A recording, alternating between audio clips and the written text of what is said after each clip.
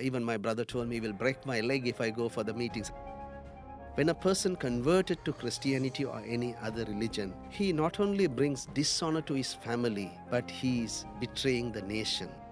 Humanly, it's impossible, but we believe in the power of the gospel. We believe in the power of the gospel. Our guest this week on VOM Radio is training gospel workers and sending them out all over South Asia, where they're seeing firsthand the power of the gospel to change the hearts and lives of people. But they're also seeing opposition and persecution. We'll hear how they're overcoming and how God is at work this week on the Voice of the Martyrs Radio Network.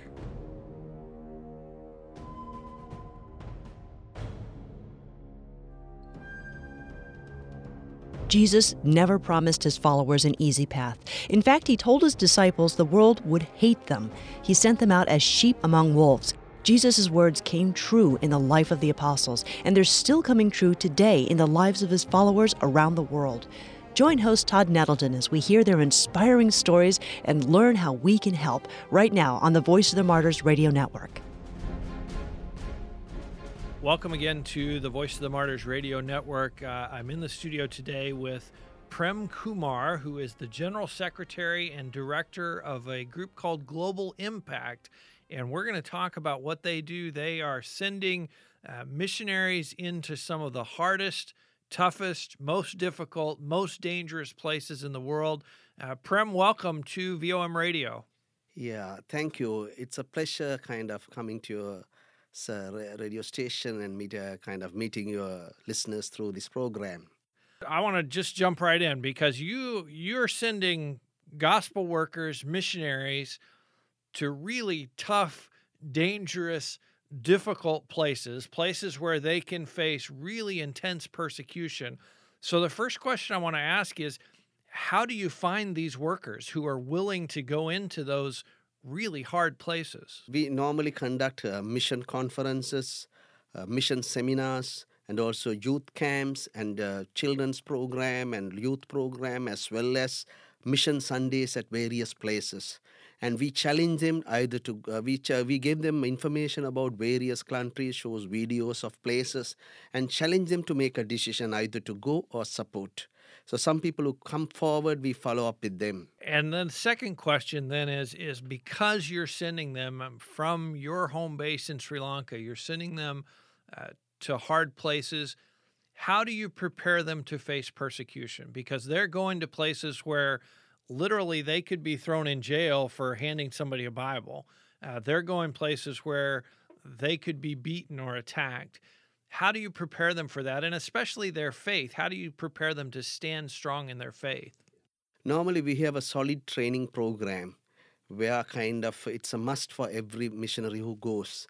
That training, we bring people from restricted countries, or we call it creative access countries.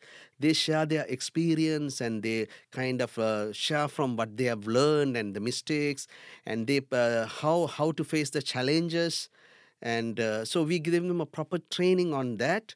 After that training, we place them on an internship at a difficult place for them to see how they are coping, whether they are adopting. But ultimately, I would say, in spite of all the training, everything, when they go to the field, only the reality strikes them. But one of the things we at the interview stage, we look for is whether they have a real sense of call from God. Whatever training we provide, unless they have a call, they will not stand. And then if they have a call, they may have faced these difficulties, discouragement, but they need a lot of encouragement from outside as well as inside. But God has been faithful in keeping them. How long of a training process is that? Is that a matter of months, a matter of years? How long do they go through this training? All this time we have been doing a kind of a flexible kind of training covering 40 different syllabus, practical assignments as well as written assignments, and internship 3 months. But now we are kind of increasing it. Next year we are starting a training program. It's going to be 3 months residential program, 3 months on the local field, again 3 months on the residential program, again 3 months on the field. So after this 1 year, they would be well equipped. We're also going to see their personal relationship with God, how they are adapting to cultures, how they're able to learn a language, how they face difficulties. And in internship, we place them at a difficult position, cross-culturally at a stretching situation, how they are coping up with the situation. What kind of persecution have you seen these missionaries face once they got to the field? What are some stories of the challenges and the persecution that they've faced? Actually, in one place, they were reported, they have been receiving calls saying that we are from CID and what are you doing here? And some people have visited them and got their passport copies. And we are still up to date. We don't know whether they are really CIDs or somebody else. And also in one other place, it's a restricted country or kind of creative access country. And some of them have said that we are going to chase away all non-Muslims here. And they have got threats. So it's very kind of, so far we were not assaulted, but many times we were kind of had to face humiliation. But even though some others have really loved them and encouraged them, we have a kind of mixture of thing. Are most of these workers, are they coming out of Christian families, or are they converts themselves from something else? Yeah, actually most of them are converts themselves, except few who are from Christian families. And so would they have faced persecution even from their own families when they first came to Christ? Yeah, some of them, yes. So that's an additional preparation Exactly. for what they may face. Exactly. What is your background? How did you come to be involved in this ministry, and how did you come to know Christ? Actually, I'm from a Catholic background. I'm the first to accept Jesus as my personal savior. But my family opposed me. And even my brother told me he will break my leg if I go for the meetings. I came to know the Lord through Youth for Christ. And my mother opposed me, my sister opposed me. And everything goes wrong in the family, they blame on me because I've changed my religion. So it was a challenge. But I was exposed to missions when I was doing studying Bible at Bible college on part-time basis. I was working and doing. And they had a week of mission emphasis. People presented different countries. One of the guys put some photographs of one of the countries, and he shared about that country. That caught my attention. I never dreamt that I will get involved in this country, but in right time, due time, or appointed Kairos time, God opened the door.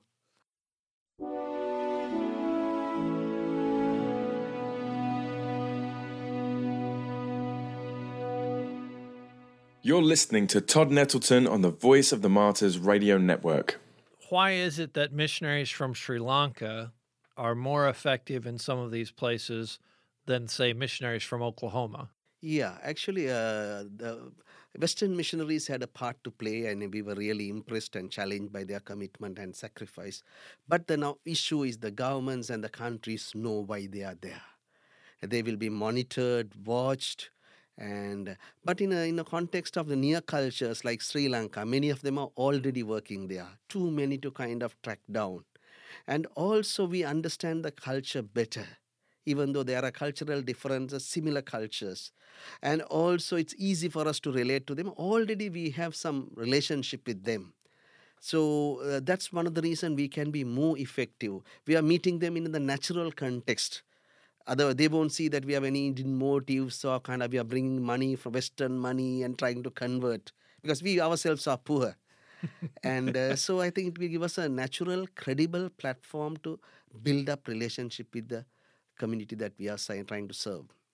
It seems like there's a little bit less natural resistance from the people, that anything Western is a little bit suspicious.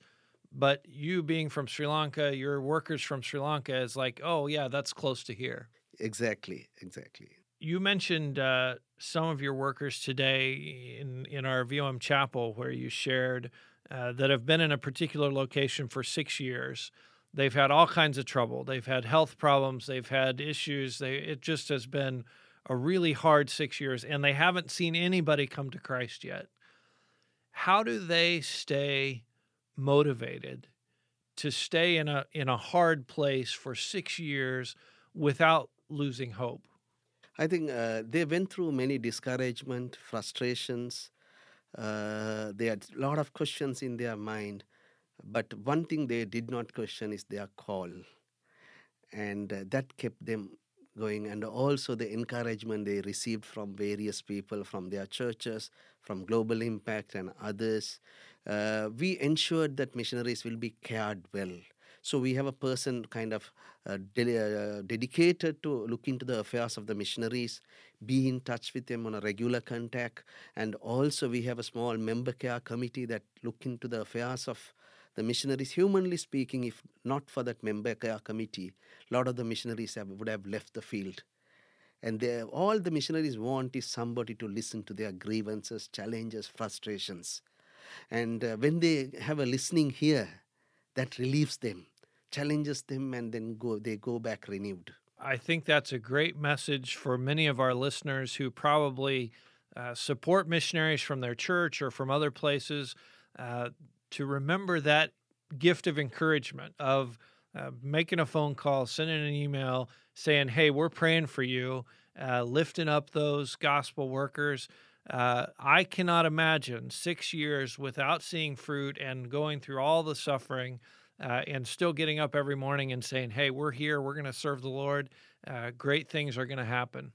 It is God's grace sustaining them, and God is using His people to encourage them. Amen. Let's talk about some of the specific countries. And I know you can't talk in too much detail about specific work and what's going on, but I want to talk about the attitude and kind of the persecution atmosphere in some of these countries. Let's talk about the Maldives first. The Maldives is an incredibly beautiful country. I've been trying for years to get sent there somehow by VOM, and they haven't done it yet because it's so beautiful. But it's also a country where any Christian activity, even by foreigners, is illegal. Tell us a little bit about the Maldives and some of the challenges there for gospel workers. Actually, in Maldives, every Maldivian has to be a Muslim by law. So conversion is a criminal offense. When a person converted to Christianity or any other religion, he not only brings dishonor to his family, but he is betraying the nation. And he will be considered like an Al-Qaeda or terrorist. So a lot of social pressure and also the governmental pressure. So it's very difficult for a person to think differently than the way of Islam, even though many of them are really fed up or frustrated with the system, but they cannot voice it. So for a Maldivian to come home to his family and say, Mom, Dad, I'm a Christian now, is like somebody in America coming home to their family and saying, hey, I just joined Al-Qaeda. Exactly. That's the perception that they would have, is this is terrible. This is the worst possible thing. Exactly. So in a situation like that, how do you do gospel work? I mean, how do you even take steps of trying to plant seeds of the gospel? Yeah, I think humanly speaking, it's impossible. But we believe in the power of the gospel. And that is like a dynamite that can change people. We believe in the power of the gospel. I love that.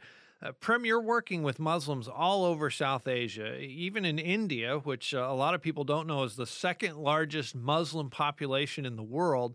How do you do that? How do you engage Muslims in places like India? But we are trying to do is to show the love of Christ. We see three kind of Muslims. One are very orthodox and some are fanatics out of that. Some are modern, some are folk. So we take different approaches to these. Modern people, we can directly share the gospel. Orthodox people, maybe we may have to use some Quranic scriptures as bridges. We don't give so much authority to Quran, but use it as a bridge. But for others, one of the things that is very effective is that praying for them. Normally what happens is when they are sick, they don't mind us praying for them, even though we are not supposed to mention Jesus' name. And also when they say healing or deliverance and some power encounter or something happens, that opens their hearts to the gospel. We are praying like the apostle prayed that God will do signs and wonders and speak to them through dreams and visions. And that's happening in the Islamic world. That's one of the things we have been praying for, and also show real, genuine love and sow the seed of the gospel in a very gradual and slow process way. where really they are praying for the Lord to lead them to the person. They don't just go and share the gospel with everybody. So it's a divine appointment where God prompts them to share the gospel, and it's done in a very slow process. A couple of really cool things that you just said, and I want to draw out. One is the shows of power, of God's power, that are drawing people to Christ. You pray for somebody and they're healed. They have to acknowledge that happened somehow. And just like we see in the New Testament, we see the apostles praying for people and they're healed. And then suddenly other people want to know, well, hey, what's going on here? Tell me more.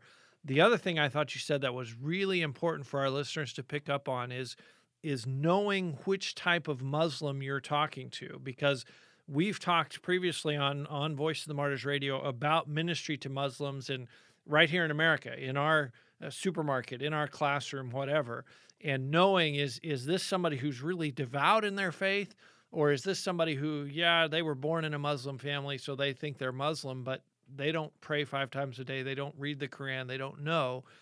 That was very significant, and I like how you said that your workers are trained to act differently and to speak differently depending on what type of Muslim they're talking to. Let's talk now about India, and particularly a place called Bihar that it once was called the graveyard of missionaries, and today there are gospel workers there. Not a lot. There is still a great need, but what are some of the challenges that workers face in Bihar? One is there are extreme groups functioning in that area, which is really keen to prevent from Hindus being converted to Christianity. That's one challenge. Second challenge is the Bihar was a stronghold of Hindu mythology. So a lot of them worship what they call Hanuman, a kind of a god. They have a lot of festivals. So even the people who kind of showed interest and come to church, when they have a big festival, everyone drawn towards that. So even though they are not really, when you share the gospel, they are not arguing or opposing it. They will just listen, but they won't accept. This is a challenge. Is there a perception among Hindus who worship millions of gods that they can just sort of add Jesus to the mix? And, I worship all these. Oh, yeah, you've got a Jesus? Great, I'll worship him too. Do they see that as a possibility? Yeah, but when you come to kind of accept Jesus as the only way, that's an issue. Yeah. But they listen to the gospel, but our missionaries were saying that they listen, but they don't accept Christ. Even they accept Christ, when there's a big Hindu festival, they were drawn towards it to do all kind of things. So real transformation has to take place. And that's also the point where persecution can happen. Once they reject Hinduism and say, I'm not a Hindu, I'm not going to the festival, I'm not worshiping the gods, that's when their families and others look on and say, wait a minute, we're going to have to deal with this. Yeah, exactly. What types of persecution have you seen in Bihar among those who come to faith? Actually, there are other good organizations that are working in Bihar, especially the southern part of Bihar, and their missionaries were attacked and they face severe persecution. But still, I would say that even though the opposition is there are a big Muslim population, about more than 18 million in Bihar, but still, in a lot of the areas are open to the gospel. They are very poor, extremely poor, and they are loving, even though there are difficult people, tough people, very tough and rough people, but we really get close to them. They are really hospitable and loving. But for some reason, even though some places they were severely persecuted, attacked, and physically harmed, at other places the social pressure was so high and they found it very difficult to practice Christianity. In some places, the churches are growing without much of a problem. It depends on situation to situation. If you see the neighboring state, Jharkhand, a lot of them are becoming Christians, but the persecution is very high there.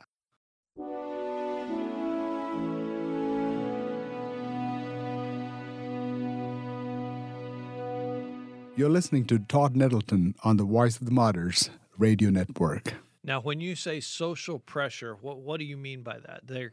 kicked out of their families. They're Yeah, it can happen. Yeah, and also the kind of they were kind of discarded from the society, and especially the women, they don't have much power.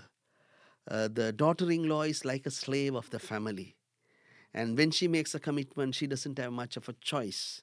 And also there are other social barriers. A man cannot enter a house where there are women until you go with a family and they invite. Sometimes our workers have to go and stay for 1 hour, 2 hours till they invite us. So, and also the women even have less kind of freedom or equal status, and more women are open to the gospel than men. So it's interesting. and the persecution comes in the form of their husbands or father-in-laws, stopping them from going to places or kind of assaulting them. Wow. Let's talk about Bangladesh. What's happening with the gospel and what's happening with persecution in Bangladesh? Bangladesh is a country kind of, they have many kind of, I think, Muslims, majority of them are Muslims.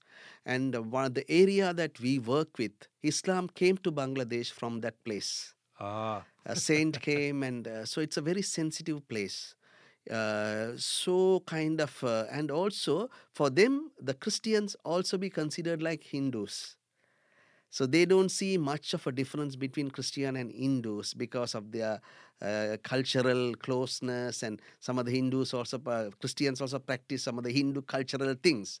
But when it comes to the Muslims, kind of when a person makes a decision to Christ and is bringing dishonor to the family, not only that, the social pressure is there. Actually, think the Muslim societies are organized quite well. So it's very difficult to have a visible church in that area. It has to be an underground church. but the first line of persecution is your own families. Yeah, definitely. And also the mosque, Uh-huh. mosque and community leaders. Okay. And there are times that Christians also have made blunders. And they host the biggest second Islamic gathering next to Hajj in Bangladesh. There was a Christian who was trying to distribute gospel materials. He was assaulted. I would say that this is not a wise thing to do. Yeah, It's a bold thing to do. yeah, but it's not the wise thing. Yeah.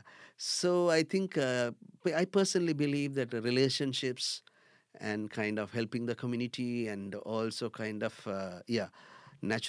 through relation natural bridges, you can also through prayers and power encounters. I'm not saying that we have succeeded or done kind of great things, but we are very slow in what we are doing. But now God is opening new doors, and very soon we are hoping that we are going to see much results. How do you prepare a believer, and this would be in Bangladesh or in any of the places where you're working, to face that persecution? Because one of the things that often happens is brand new baby Christians face persecution, and somehow they stand up under persecution. I think those of us who maybe are more old in our faith, or we've been a Christian for a long time, we look at that and say, wow, they've only known Jesus for 2 weeks and they're standing up under persecution. Why is that? And how do you prepare those believers from the first day that they could face persecution? One of the things we do is that we will not take them out of their culture. And we don't say that now you come out of Islam, you are coming out all your culture and cultural values. We also kind of encourage them to value their culture, heritage, and it's not like our culture is superior to theirs. And we only wanted them to change their relationship with God. So being in the culture. So normally what happens is when they become a Christian, they become alienated to their society. And that brings unnecessary persecution. So we are trying our best to avoid, even a church is planted, it should be a native church with a native name, and also within their culture and ways of worship. That's one step we want to really encourage them to do. Second thing is, as Paul did it, we want to prepare them for persecution. We teach about persecution, suffering, the cost of being a Christian. Those are kind of, and also when they are alone, we try to see how we could give fellowship and encouragement to them, to prepare them to face a bigger challenge. Many a case, they were really scared to face a bigger challenge. So they would rather prefer to be a secret believer than come out. Yeah, it's safer. Yeah. Of the nations where you're working, and some we've talked about, we haven't talked about all of them, but which one right now is the most difficult for gospel work? I think it's very difficult to say this is most difficult. Every place has different challenge. When you consider the Minicoy people, there are no known believers among them. Wow. Not a single church. And the first person to take a step of faith is going to be a difficult task. And one of my desires to see within our lifetime, we will see a church among the Minicoy people. Now, are they predominantly Muslim? Muslims, yes. Okay. And no, not a single known Minicoy believer. Yeah, the last person who has become a Christian is during Francis Xavier's time. Wow. Wow. So that's an item to add to our prayer list for sure. I want to, as we close out our time together, that's the question I want to ask you is how can we pray, not only for global impact, but for these nations as well. But we want to equip our listeners to be prayer warriors to help the gospel work around the world. So how would you encourage us to pray? Yeah, one of the things I would encourage you to pray for the missionaries who are serving with all the difficulties, loneliness, working hard, seeing very little fruit. Pray that the Lord will encourage them and give the joy of seeing the results of their labor. And also more workers from the near cultures to join them as teams to encourage them. And also visas has been a problem, long-term visas. And also pray that there will be workers placed in every unreached areas. When I say unreached, that's a place where there are no strong churches to evangelize their own people. And also I would encourage the listeners to pray for the unreached or least evangelized nations in their regular prayers. For the Lord to open doors, like country like Maldives, the Lord to kind of change the laws to give freedom of religion, as well as believers to kind of accept Jesus and stand firm for their faith. I encourage you this week, pray for those workers. I think of that couple who's been in one spot for 6 years. They've gone through incredible hardship. They have not seen anyone come to know Christ yet. How easy would it be to grow discouraged and to pack up and say, I'm done. This isn't working. But let us pray that God will sustain. Prem Kumar is the General Secretary and the Director of Global Impact. Thank you very, very much for being our guest today on VOM Radio. It's a pleasure. Thank you very much. Thank you, Prem Kumar, for being our guest this week. You know, we heard this week about the need for encouragement for missionaries, and I hope you'll take that as a personal challenge. Pray for the missionaries that you know. Send an email or a Facebook message and let them know you're praying for them and cheering them on. You know, we ask God to encourage the missionaries, but we can be a part of the answer to that prayer as well. You can connect with us online this week at vomradio.net. You can listen to our conversation with Prem. You can hear our other episodes as well, vomradio.net. Thank you for joining us. We'll see you next week on the Voice of the Martyrs Radio Network.